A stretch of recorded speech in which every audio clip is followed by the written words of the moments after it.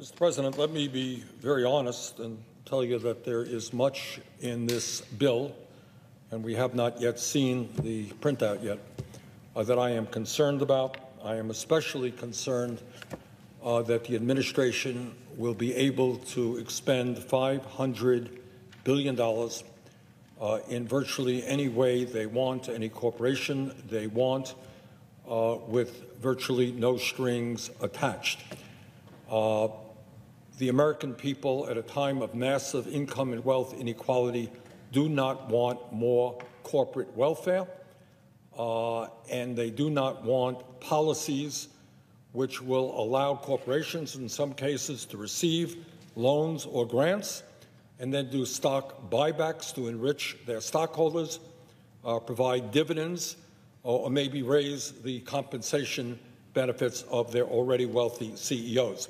What the American people want right now is for us to use our taxpayer dollar in every way that we can to protect the working families of this country, to protect the middle class, to protect the 50% of our people who are living paycheck to paycheck. And as we speak tonight, half of our people in this country, in the richest country in the history of the world, are living paycheck to paycheck.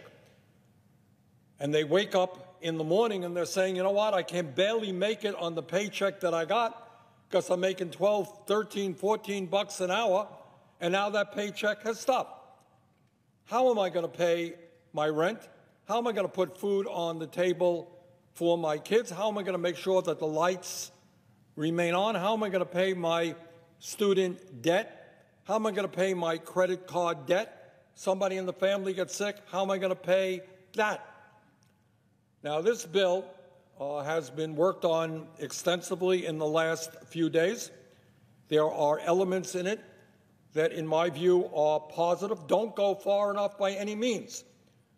But one of the things this bill does do is provide the largest expansion of unemployment benefits in history, expending about $250 billion of federal funds. And what it does, importantly, the bill understands that for all kinds of absurd reasons having to do with Republican attacks on workers for many years, fewer than 50% of American workers today are eligible for unemployment benefits.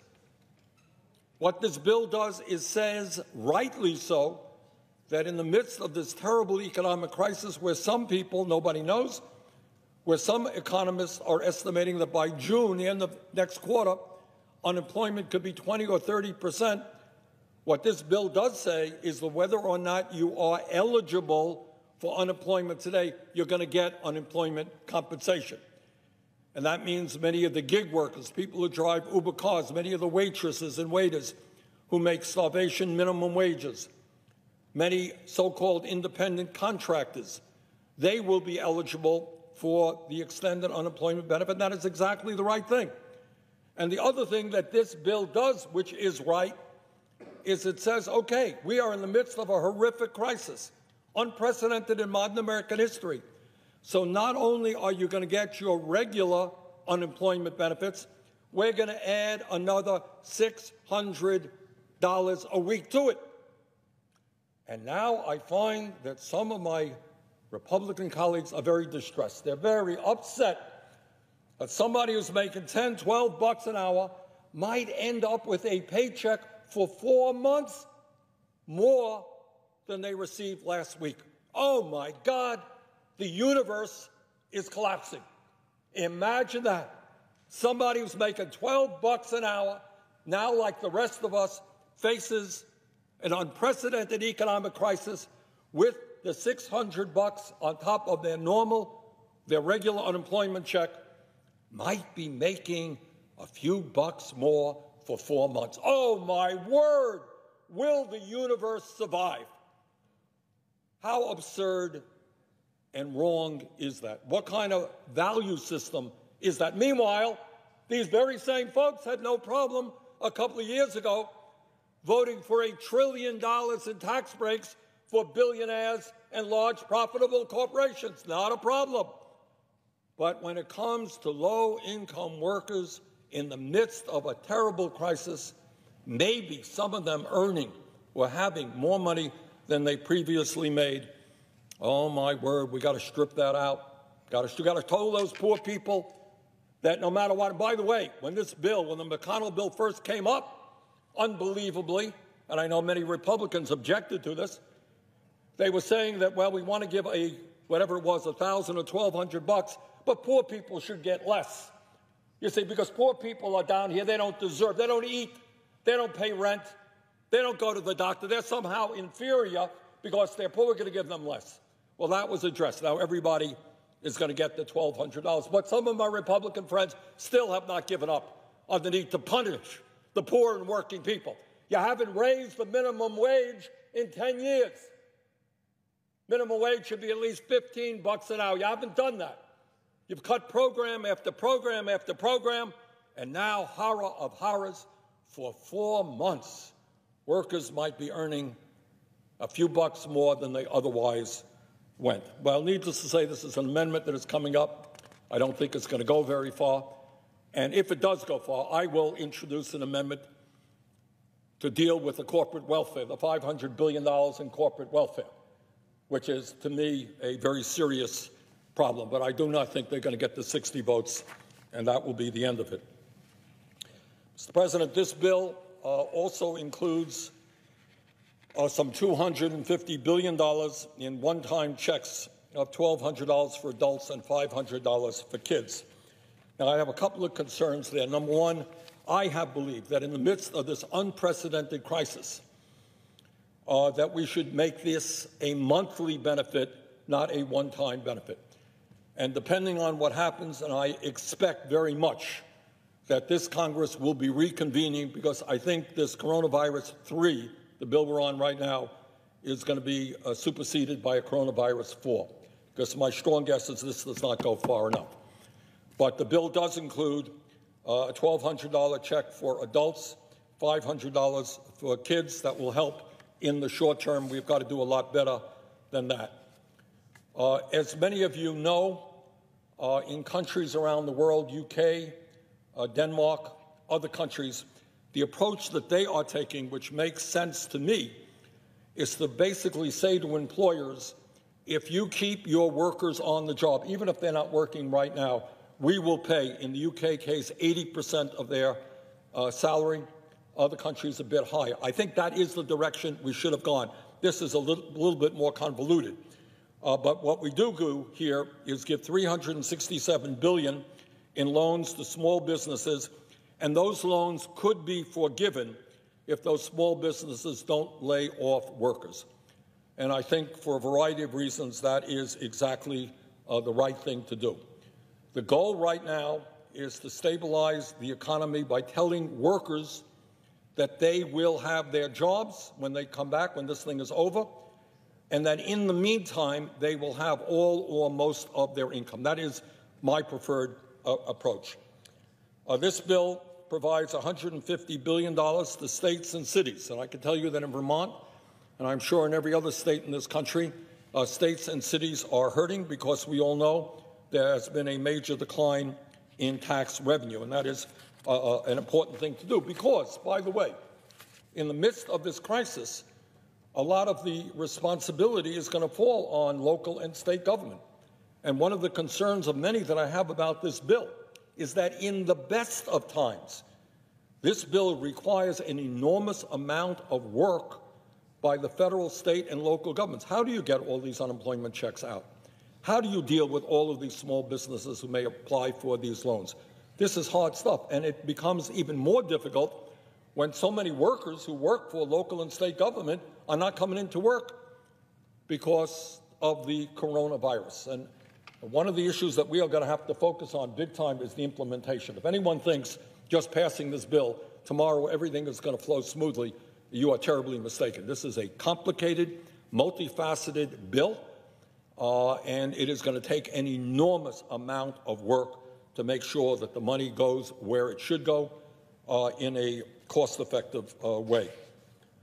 This bill does a lot of other things as well that I think will help the American economy. So to conclude, Mr. President, this is not the bill that I would have written. Frankly, I don't think it's the bill that most Americans would have written. I think most Americans are very, very apprehensive that 1/4 of this bill is going to go to large corporations with very little accountability.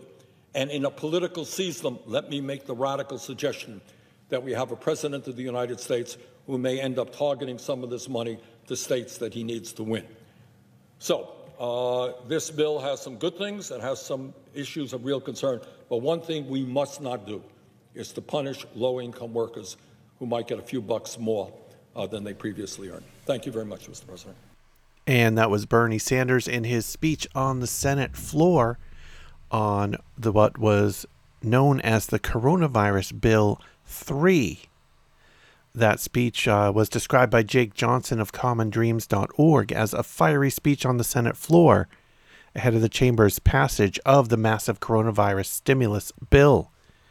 That bill did pass the Senate on a vote of 96-0. It went on to pass the House and was signed by the president. Greetings and welcome to Bernie 2020. This is an independent podcast on progressive politics, inspired by Bernie Sanders and progressive and radical activism. This podcast is completely independent of any candidate, party, PAC, or political organization. If you want to check out all the back episodes, you can go to bernie-2020.com. You'll find the back episodes there, and you'll find some links to make a donation. You can make a one-time or recurring donation to keep this podcast free and independent. First up is a piece from The New Yorker at newyorker.com. And this is written by Kianga Yamada Taylor. The debate over the role of government in addressing income inequality, housing insecurity, debt accumulation, and health care continues, now against the grim backdrop of the raging coronavirus. It is difficult to articulate the speed with which the U.S. and indeed the world has descended into an existential crisis. We are experiencing an unprecedented public health event whose diminution and potential resolution rests with a series of prescriptions, including settlement-in-place orders that will annihilate the economy. The deadly spread of COVID-19 demands enclosure as a way to starve the searching virus of bodies to inhabit. The consequences of doing so removes workers from the work and consumers from consumption. No economy can operate under these conditions. American life has been suddenly and dramatically upended, and when things are turned upside down, the bottom is brought to the surface and exposed to the light. In 2005, when Hurricane Katrina and its aftermath ravaged the Gulf Coast, it too provided a deeper look into the darkness of U.S. inequality. As the actor Danny Glover said then, quote, "When the hurricane struck the Gulf and the floodwaters rose and tore through New Orleans, plunging its remaining population into a carnival of misery, it did not turn the region into a third world country, as it had been disparagingly implied in the media. It revealed one. It revealed the disaster within the disaster. Grueling poverty rose to the surface like a bruise to our skin." For years, the United States has gotten away with persistently chipping away at its weak welfare state by hiding or demonizing the populations most dependent on it. The poor are relegated as socially dysfunctional and inept, unable to cash in on the riches of American society. There are more than 40 million poor people in the United States, but they almost never merit a mention. While black poverty is presented as exemplary, white poverty is obscured, and Latinos and other brown people's experiences are ignored. As many as 4 in 5 Americans say they live paycheck to paycheck. 40% of Americans say that they cannot cover an unexpected $400 emergency expense. This is a virus that will thrive in the intimacy of American poverty. For years now, even in the midst of the economic recovery from the 2008 financial crisis, rising rents and stagnant salaries and wages have forced millions of families to improvise housing. Nearly 4 million households live in overcrowded homes. This is a cruel irony of the San Francisco Bay Area's shelter-in-place mandate. The region is at the epicenter of the U.S. housing crisis, as exemplified by its growing unsheltered homeless population. How do you practice social isolation without privacy or personal space? There are the crowded public offices that poor people congregate in to navigate access to services and income. There are the emergency rooms that function as primary health care providers, not to mention the county jails and state prisons. Economic inequality is exacerbated by racial injustice, both held in place by a threadbare social safety net. Black and brown populations are particularly vulnerable to infection because poverty is a fount of underlying conditions, such as diabetes, hypertension, pulmonary disease, and heart disease, that make it more likely that the virus will be deadly. They are also more vulnerable because greater rates of poverty and underemployment have hindered access to health care. In Milwaukee, the most segregated city in the U.S., where black unemployment is 4 times the rate of white unemployment, the majority of diagnosed coronavirus cases are middle-aged black men. And as anyone who has ever had to wonder how they will make their rent payment knows, the stress of economic uncertainty is corrosive, eating into the capability of the immune system. But the danger of contracting the coronavirus will hardly be the problem of the poor and working class alone. Those who, because of poverty and insecurity, are most vulnerable to infection also have disproportionate contact with the broader public through their low-wage retail and service work. Consider the plight of the home health care worker. Millions of such workers attend to a largely elderly and homebound population for meager hourly wages and often without health insurance. In 2018, home health care workers, 87% of whom are women and 60% of whom are Black or Latino, made an average of about $11.50 an hour. These workers are the sinews of our society.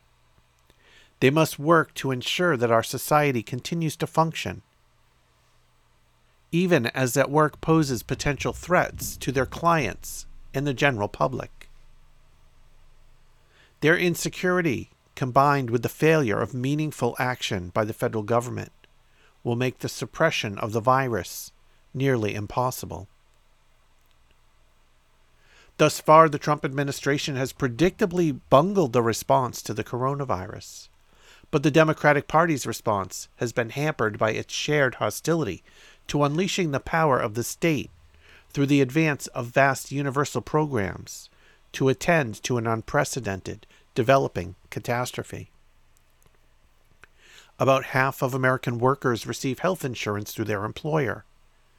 As job losses mount, millions of workers will lose their insurance while the public health crisis surges. In the last Democratic debate, former Vice President Joe Biden insisted that the U.S. doesn't need single-payer health care because the severity of the coronavirus outbreak in Italy proved that it doesn't work.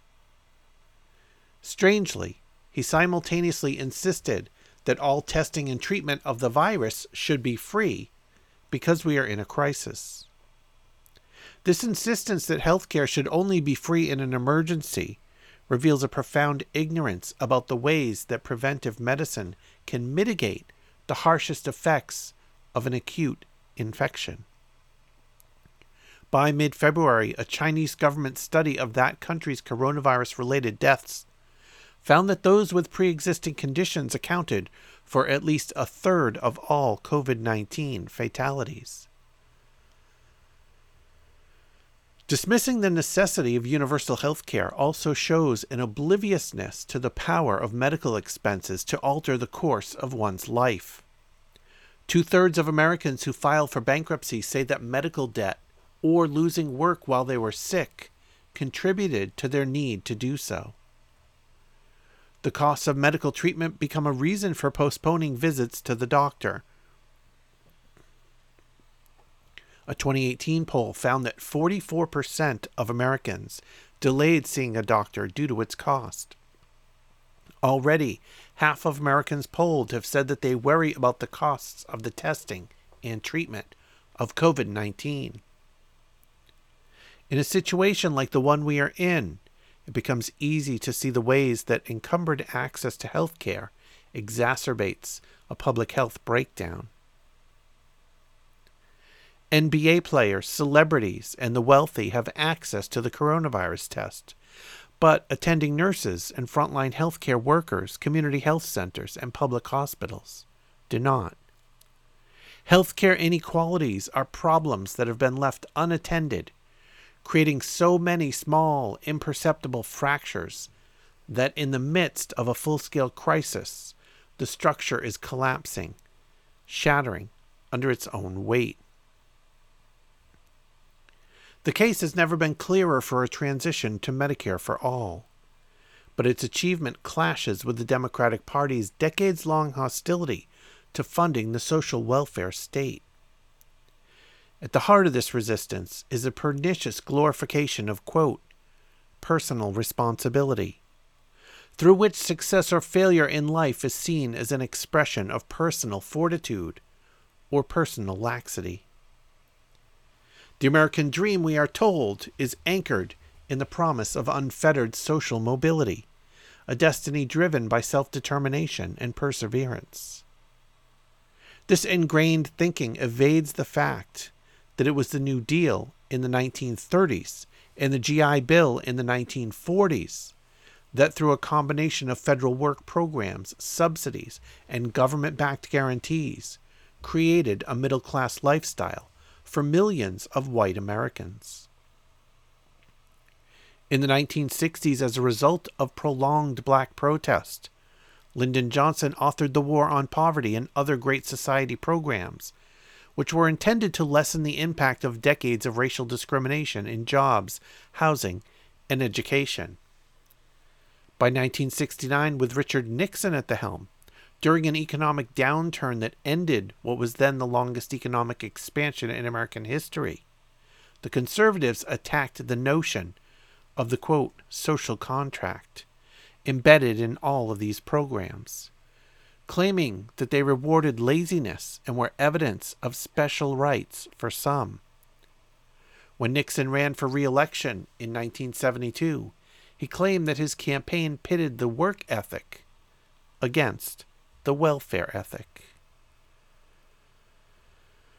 This was an attack not only on public aid and subsidized housing, but also on the people using those programs. Republicans successfully tapped into the racial resentments of white suburbanites who decried, quote, their tax dollars going to unruly rioting African Americans. They resented, quote, forced integration, forced busing, and, quote, the bureaucrats, as Nixon derisively called the previous Democratic administrations.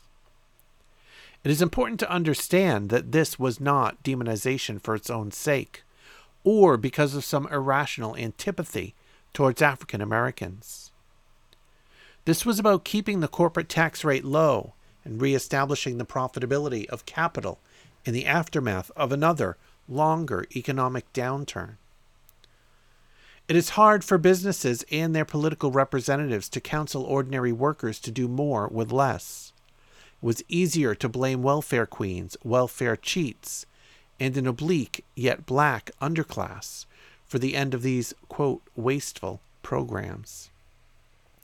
In 1973, Nixon unceremoniously declared an end to the, quote, urban crisis, the catalyst for much of Johnson's welfare state.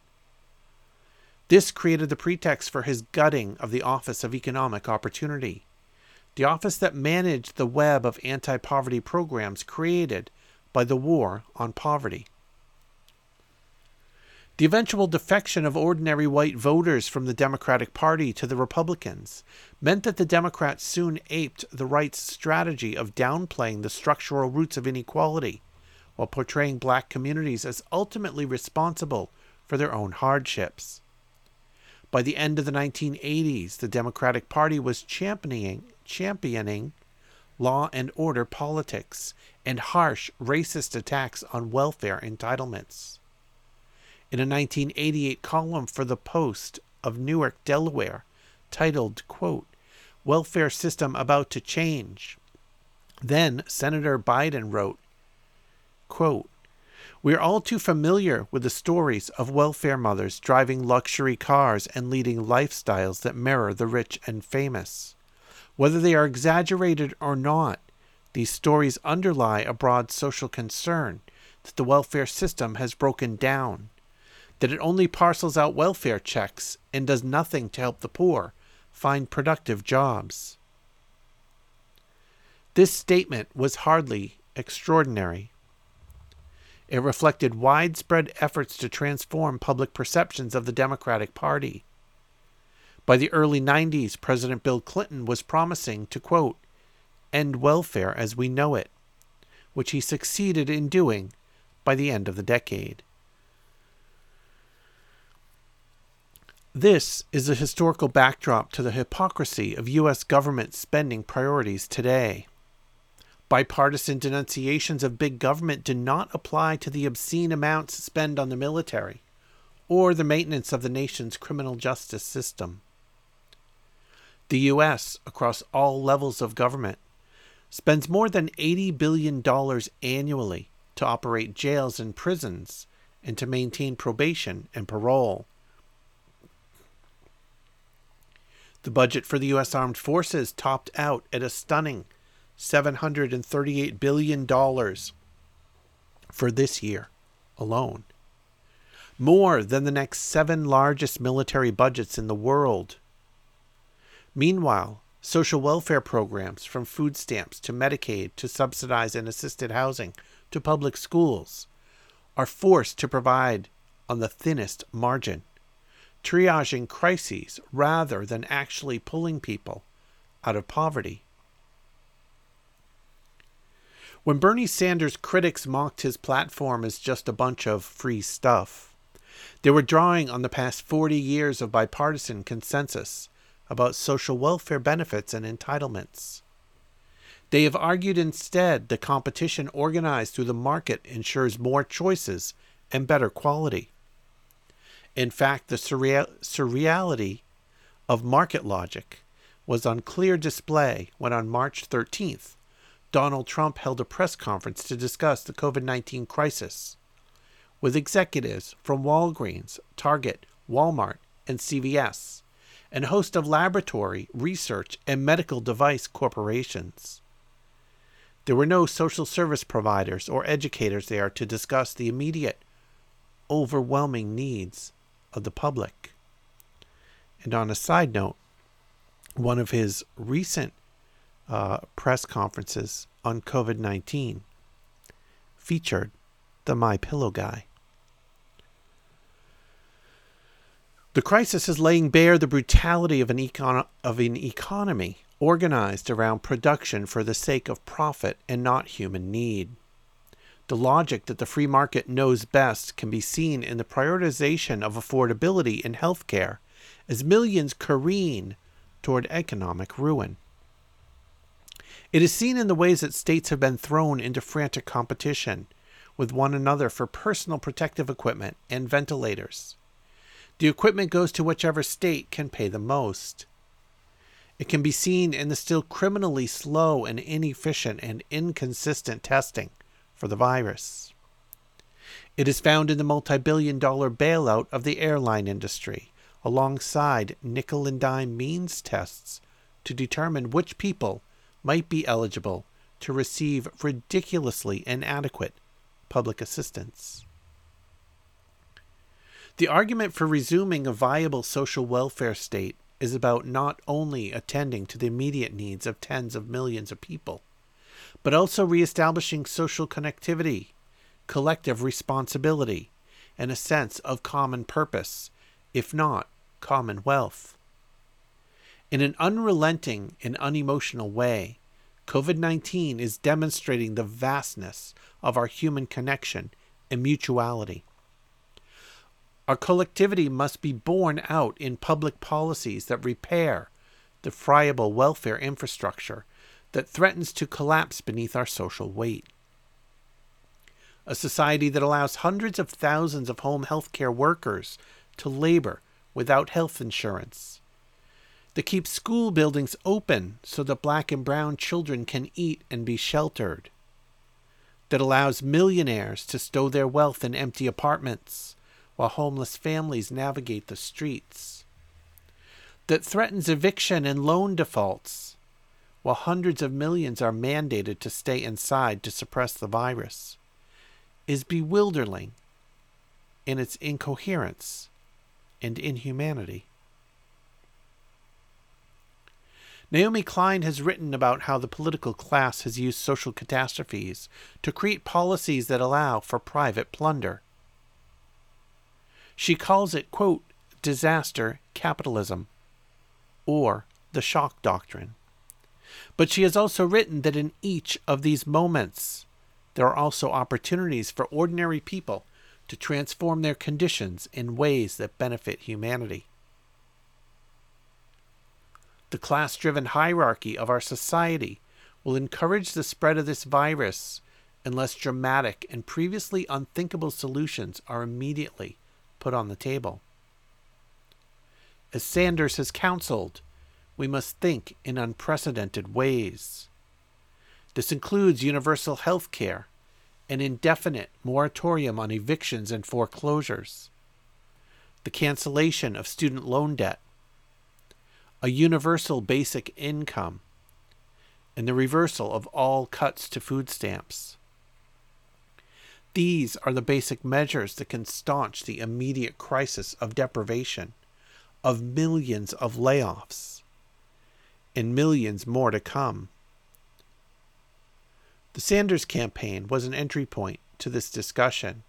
It has shown public appetite, even desire, for vast spending and new programs. These desires did not translate into votes because they seemed like a risky endeavor when the consequence was 4 more years of Trump.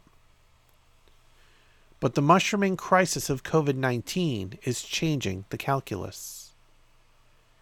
As federal officials announce new trillion-dollar aid packages daily, we can never go back to banal discussions of, quote, how will we pay for it? How can we not? Now is a moment to remake our society anew.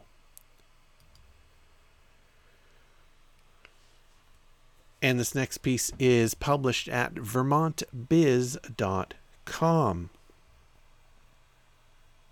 Senator Bernie Sanders, Representative Ayanna Pressley, Senator Elizabeth Warren, and Representative Danny Davis led 165 lawmakers in calling on House and Senate leadership to dramatically increase long-term funding for community health centers, CHCs, in the third coronavirus legislative package being drafted by Congress to address the immediate economic and public health emergency needs caused by the pandemic.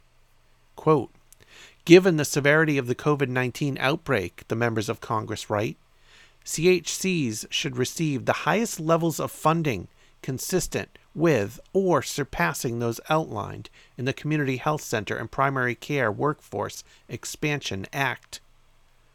That legislation, sponsored by Sanders and Representative Jim Clyburn, provides CHCs with 10% annual funding increases over 5 years, nearly $7 billion more than flat funding proposals being considered, thereby expanding care to 10 million more Americans by comparison. Community health centers are at the front lines of this crisis, the members of Congress note, providing medical care and testing for over 29 million low-income people. It is of utmost importance that CHCs receive the long-term and robust resources necessary to meet the needs of our nation's most vulnerable communities, especially as they work to test and care for patients during this unprecedented public health crisis. CHCs, a network of 1,400 facilities in all 50 states and U.S. territories, provide medical, dental, and mental health care, substance abuse treatment, and low-cost prescription drugs for 29 million people. Their patients disproportionately include communities of color, with African Americans making up more than 1 in 5 CHC patients, the members of Congress added. In addition to calling for the 10% annual increases to community health centers in the third COVID-19 response package, the lawmakers stressed the need to assist medical professionals to tackle the pandemic, calling for increased funding for the National Health Service Corps and the Teaching Health Center Graduate Medical Education Program, which provides scholarships and loan repayment to 10,000 clinicians and trains residents in community-based ambulatory patient care centers. Next up is a piece published at commondreams.org written by Jake Johnson.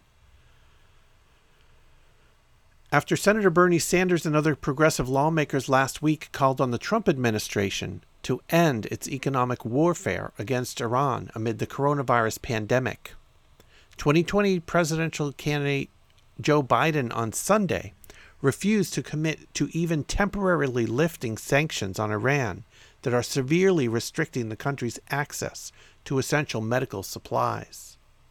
Quote, "I don't have enough information about the situation in Iran right now," said Biden, the former vice president under the Obama administration, which negotiated the Iran nuclear accord that President Donald Trump scrapped in 2018. Quote, "There's a lot of speculation from my foreign policy team that they're in real trouble, and they're lying," said Biden. "But I would need more information to make that judgment.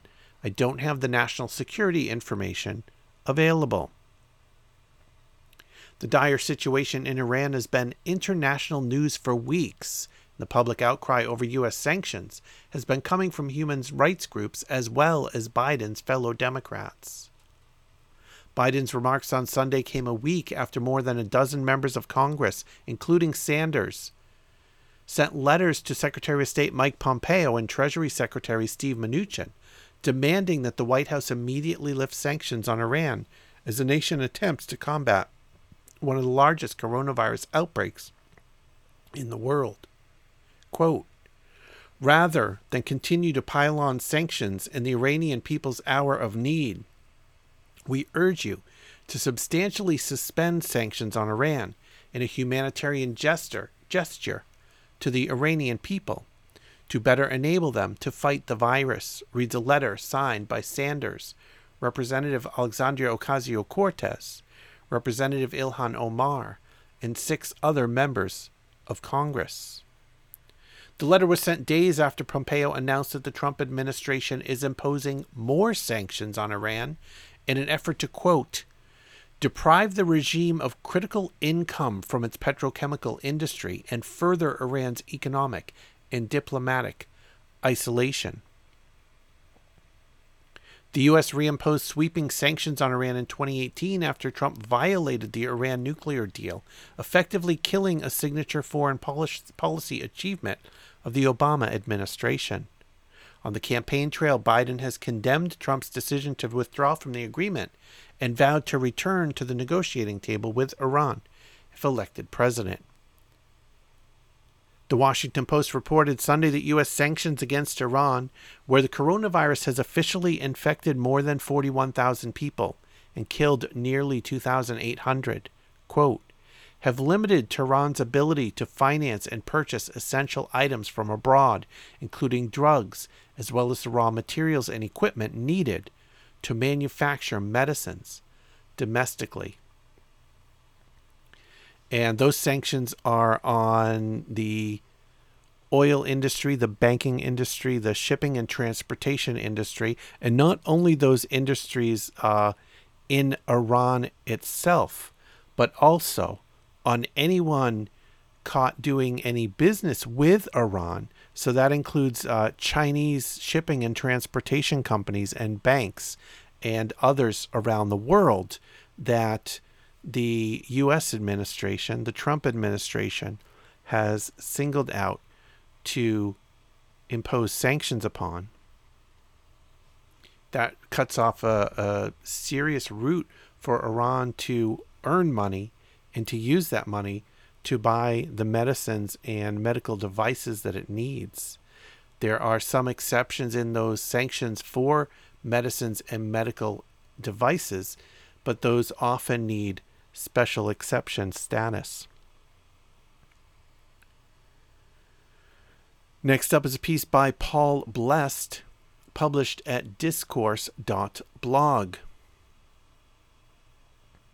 Given everything that's happening right now, it's hard to believe that there's still a presidential campaign going on. But there is, and because everyone's locked inside and there's no campaigning and no rallies, it's now operating almost entirely on Twitter. On Tuesday, Twitter's main character, at least for liberal political commentators and consultants, was Briahna Joy Gray, Bernie Sanders' campaign press secretary and a former writer for The Intercept and Current Affairs. Since the coronavirus hit America, the Sanders campaign and its supporters have been hammering the point that Medicare for All could be the cure for millions of people losing their health insurance when they get fired in a pandemic-fueled recession and are facing the cost of testing and treatment. Could also fill the empty space where federal coordination is supposed to be, which has left states and FEMA trying to outbid each other on ventilators, and healthcare workers begging for masks, while the Trump administration allows American companies to ship millions of them overseas.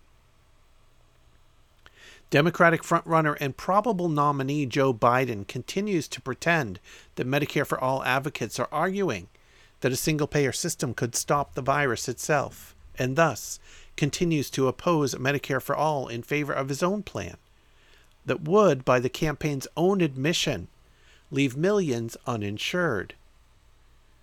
But very quickly for Biden and others, the mainstream Democratic line has quickly become that no one should have to pay for testing or treatment for coronavirus. Medicare for all who have this one illness.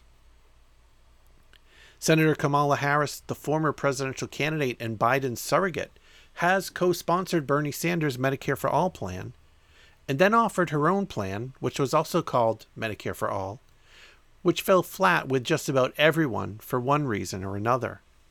Since then, Harris has endorsed Biden, who does not believe health care is a human right. On Monday night, Harris once again reiterated the point that coronavirus testing and treatments should be free. And Gray, in a quote tweet, responded by asking why cancer and diabetes patients shouldn't be offered the same protections. The liberal Twitter faves lost their shit almost immediately, with the ostensible reason being that Harris's own mother lost her battle with cancer. Bakari Sellers, a former South Carolina state legislator who lost his only statewide run for office by 17 points and then became a political commentator, called Gray, quote, toxic, and later implied that she'd be blacklisted from working on campaigns in the future. The outrage was backed up by prominent Democrats in the media, campaign staffers, Politico dweebs, and pundits alike. The verdicts ranged from, quote, this is why Bernie Sanders is losing, to, quote, you'll never work in this town again. Consider me skeptical that a press secretary's tweets are why Sanders is losing, considering the Biden team now includes someone who did pro bono PR work for Harvey Weinstein, and that it also rewarded the black voters who overwhelmingly support him by welcoming Michael Stop and Frisk Bloomberg to the team. What people who've made a career out of being cited by Axios as, quote, sources familiar with his thinking, take as carelessness is exactly what the most diehard Sanders supporters and people disillusioned with the system in general appreciate about people like Gray and David Serrata. They don't seem to operate with one eye on the next job. Lost in all of the concern trolling about Gray's future career trajectory, though, is that her real crime was putting in plain words what the consequences of not making testing and treatment free for illnesses beyond the coronavirus are. The answer to Gray's question from Harris and the people who support her because of her policies, given her own prior support of Medicare for All, should be a resounding, quote, "No, it's not okay to die from cancer and diabetes if you're poor." The problem is what comes after, an admission that the only way to ensure that doesn't happen is to have a healthcare system that looks decidedly more like Bernie Sanders' vision than Joe Biden's. This is not just some abstract policy debate. We live in a country where making the choice to stay alive, if you're lucky enough to be able to make that choice, routinely drives people into bankruptcy and sometimes into the decision to not live anymore. A lot of liberals and Democrats in general seem to think that pointing this out is a cudgel, which takes a simple disagreement out of bounds, even as Democrats and people on the left broadly agree that the decisions made and positions taken by the Trump administration and congressional Republicans are life and death ones. The truth is that the reality of healthcare in this country should make everyone uncomfortable. On top of the horrible personal experiences most of us have with the healthcare system and all that comes with it, we're supposed to just accept that there's a baseline of people who will needlessly die every year because the politics are too hard. And on top of being expected to accept this, we're supposed to do so without a hint of anger or frustration. Fuck that. One other thing that this conversation illustrates is just how unwilling many in the institutional Democratic Party are to actually engage in the healthcare conversation, again, for the third time in 25 years. The lesson these Democrats seem to have taken from the Hillary Care and Obamacare fights is that it was a waste of political capital with no thanks at the other end. Just a decade of Republican dominance in state and court level rejections of all of the pieces that were supposed to support the system, both the good, the Medicaid expansion, and the bad, the individual mandate.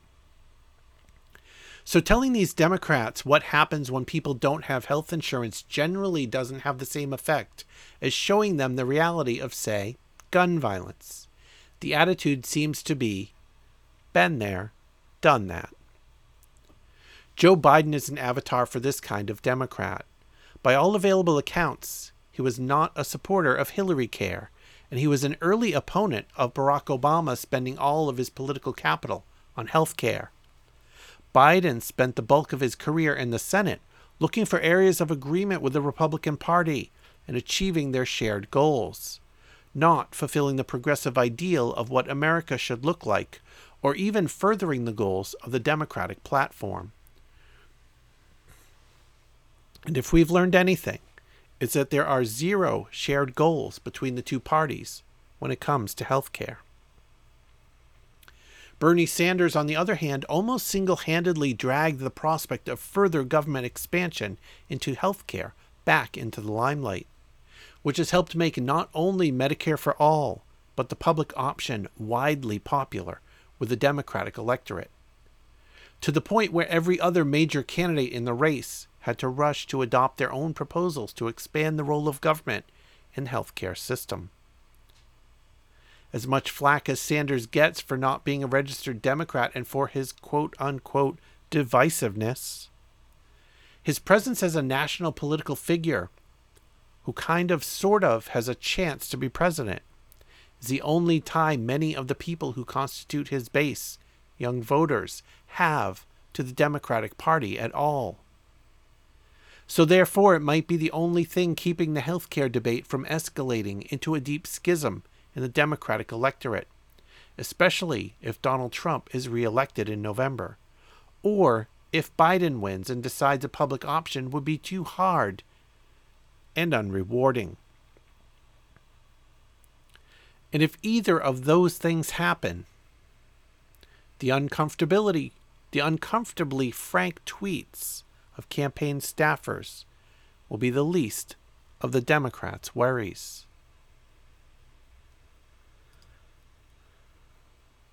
And finally, for this episode is a piece published at popularresistance.org. This is written by Max Hyven and was also originally published at roarmag.org.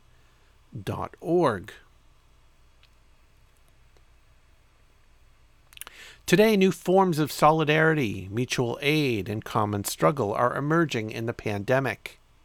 How will they shape tomorrow's struggles for a post-capitalist world? The arrival of the COVID-19 pandemic in early 2020, unfolding around the world as I write these words, will likely be remembered as an epochal shift. In this extended winter, as borders close, as lockdowns and quarantines multiply, as people succumb and recover, there is a strong sense that when the spring finally arrives, we will awaken in a drastically changed landscape. Those of us now in isolation, in spite of our fear and frustrations, in spite of our grief, for those who have died or may die, for the life we once lived, for the future we once hoped for. There is also a sense we are cocooned, transforming, waiting, dreaming. True, terrors stalk the global landscape, notably the way the virus or our countermeasures will endanger those among us whom we as a society have already abandoned or devalued. So many of us are already disposable. So many of us are only learning it now. Too late. Then there is a dangerous blurring of the line between humanitarian and authoritarian measures. There is the geopolitical weaponization of the pandemic.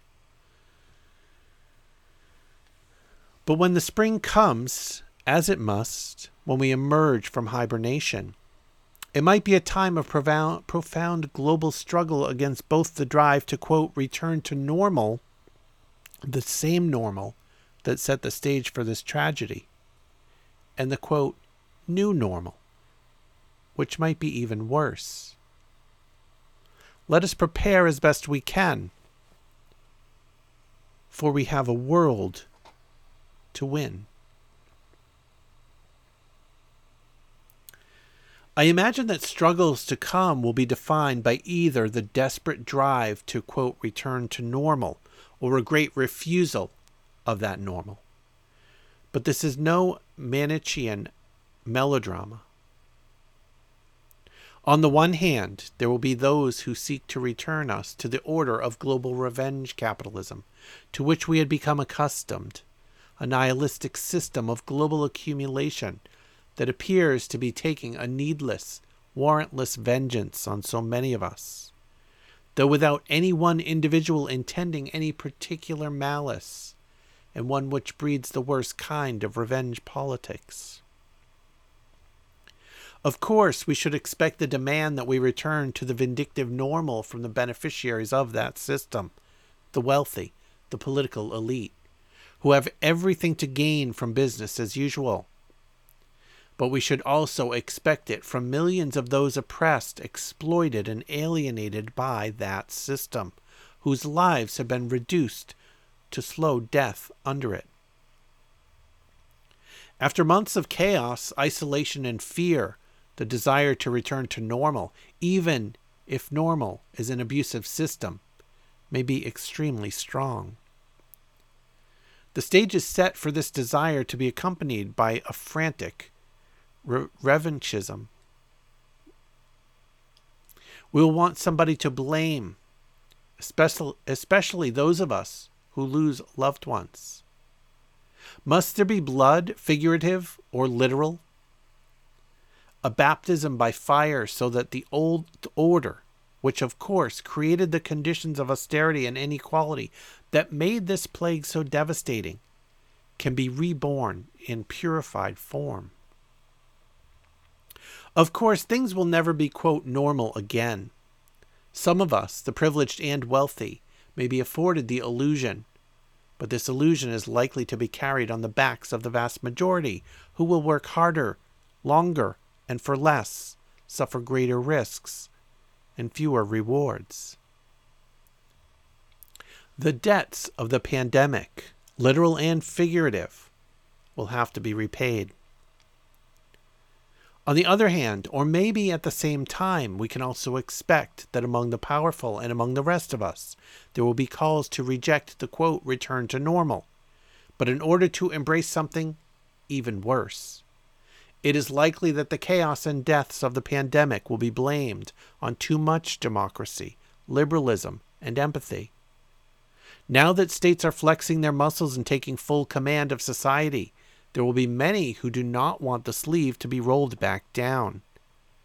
We may yet see in this crisis the use of repressive force on civilians, as it is already being used on migrants and incarcerated people. And I fear that it will be seen by many as justified, a human sacrifice to feed the gods of fear. In the wake of the pandemic, we can be sure that fascists and reactionaries will seek to mobilize the tropes of racial, national, economic, purity, purification, parasitism, and pollution to impose their long-festering dreams on reality. The vengeful romance of the border, now more politicized than ever, will haunt all of us in the years to come. The new authoritarians, whether they emphasize a totalitarian state or the totalitarian market, or both, will insist that we all recognize we now live, have always lived, in a ruthless, competitive world, and must take measures to wall ourselves in and cast out the undesirable. Other times, authoritarianism may come by stealth, cloaked in the rhetoric of science, liberalism, and the common good. Meanwhile, there will almost certainly be efforts by those vastly enriched and empowered in the last decades, notably in the intertwined technology and financial sectors, to leverage their influence and resources, as well as the weakness and disarray of traditional institutions, to lead the reorganization of society along neo-technocratic lines. They will continue to generously offer the services of their powerful and integrated surveillance, logistics, financial, and data empires to, quote, optimize social and political life. This corporate dystopia can wear a human face. Basic income, hypervigilance for new epidemics, personalized medicine. Already they arrive bearing gifts to help us in this emergency, tracking disease vectors, banning disinformation, offering states help with data and population management. Underneath the mask will be the reorganization of society to better conform to the hyper-capitalist meta-algorithm, which, though driven by capitalist contradictions, will essentially be neo-feudal for most of us. A world of data and risk management where only a small handful enjoy the benefits. We will be told it is for our own good. Against all these fateful outcomes, there will be those among us who refuse to return to normal or to embrace the, quote, new normal. Those of us who know that, quote, the trouble with normal is it only gets worse. Already in the state of emergency that the crisis has unleashed, we are seeing extraordinary measures emerge that reveal that much of the neoliberal regime's claims to necessity and austerity were transparent lies. The godlike market has fallen again. In different places, a variety of measures are being introduced that would have been unimaginable even weeks ago. These have included the suspension of rents and mortgages, the free provision of public transit, the deployment of basic incomes, a hiatus in debt payments, the commandeering of privatized hospitals and other once public infrastructure for the public good, the liberation of incarcerated people, and governments compelling private industries to reorient production to common needs. We hear news of significant numbers of people refusing to work, taking wildcat labor action, and demanding their right to live in radical ways. In some places, the underhoused are seizing vacant homes. We are discovering against the upside-down capitalist value paradigm, which has enriched the few at the expense of the many, whose labor is truly valuable. Care, service, and frontline public sector workers.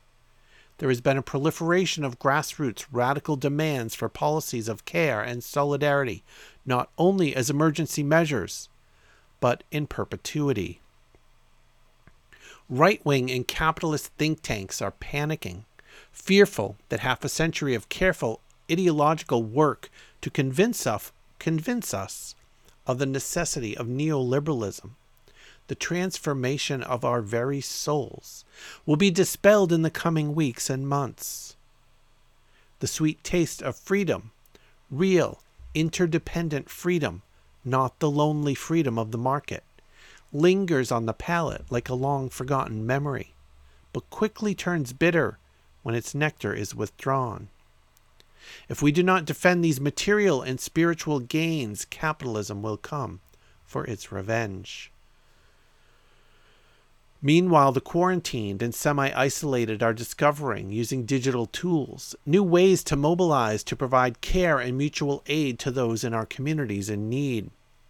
We are slowly recovering our lost powers of life in common, hidden in plain sight, our secret inheritance. We are learning again to become a cooperative species, shedding the claustrophobic skin of Homo economicus. In the suspension of capitalist order of competition, distrust, and endless pointless hustle, our ingenuity and compassion are resurfacing like the birds to the smog-free sky. When the spring arrives, the struggle will be to preserve, enhance, network, and organize this ingenuity and compassion, to demand no return to normal and no new normal. Around the world, there has, over the past few years, been an unprecedented level of mobilization and organization of movements against revenge capitalism. Sometimes around electoral candidates, for example, Corbyn in the UK, Sanders in the US, but also around grassroots campaigns, strikes against necro-neoliberalism in France, anti-authoritarianism in Hong Kong, anti-corruption in Lebanon and Iraq, anti-austerity in Chile, feminism in Mexico, struggles against gentrification and urban cleansing in cities around the world, migrant solidarity in Europe, indigenous struggles in Canada, the climate struggle, everywhere. These pre-2020 struggles, important in their own right, will, I think, be remembered as the training grounds for a generation to whom now falls the burden of one of those turning points of history. We have learned how to bring a capitalist economy to its knees through nonviolent protest in the face of overwhelming technological augmented oppression. We are learning how to become ungovernable by either states or markets. Equally important, we have learned new ways to care for one another without waiting for the state or for authorities. We are rediscovering the power of mutual aid and solidarity. We are learning how to communicate and cooperate anew. We have learned how to organize and to respond quickly, how to make collective decisions, and to take responsibility for our fate. Like the heroes of all good epics, we are not ready. Our training was not completed. Yet fate will not wait. Like all true heroes, we must make do with what we have. One another and nothing else. As the world closes its eyes for this strange, dreamlike quarantine, save of course for those frontline health service and care workers who, in the service of humanity, cannot rest, or those who have no safe place to dream. We must make ready for the waking.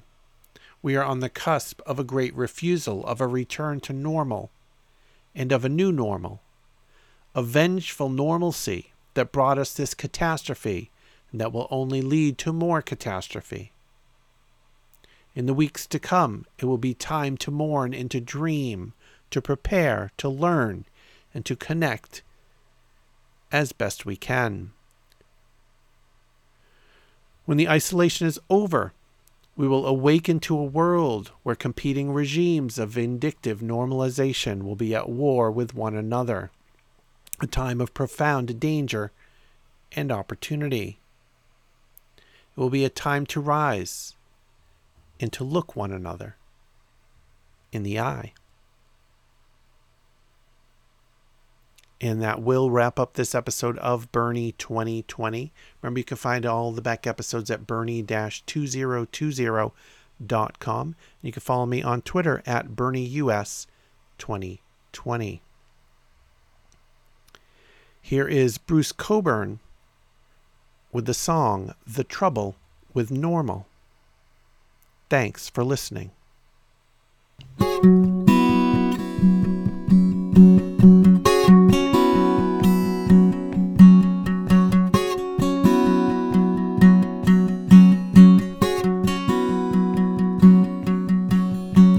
Across the frontier and strikes for higher wage. Planet lurches to the right as ideologies engage. Suddenly it's repression, moratorium on rights. What did they think the politics of panic would invite? Person in the street shrugs, security comes first. But the trouble with normal is it always gets worse. The trouble with normal is it always gets worse.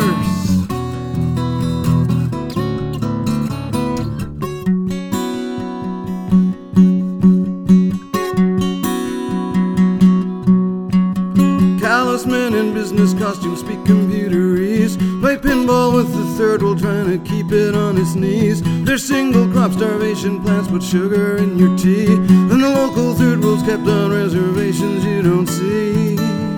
It'll all go back to normal if we put our nation first. But the trouble with normal is it always gets worse. The trouble with normal is it always gets worse. Trouble with normal is it always gets worse. The trouble with normal is it always gets worse.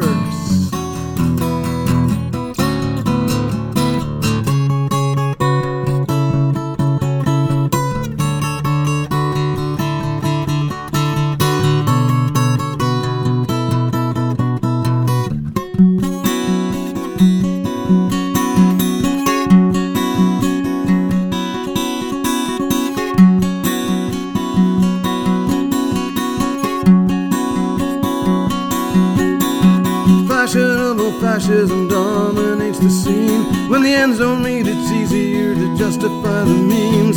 Tenants get the dregs and the landlords get the cream. That's the grinding devolution of the democratic dream. Brings us men in gas masks dancing while the shells burst. The trouble with normal is it always gets worse.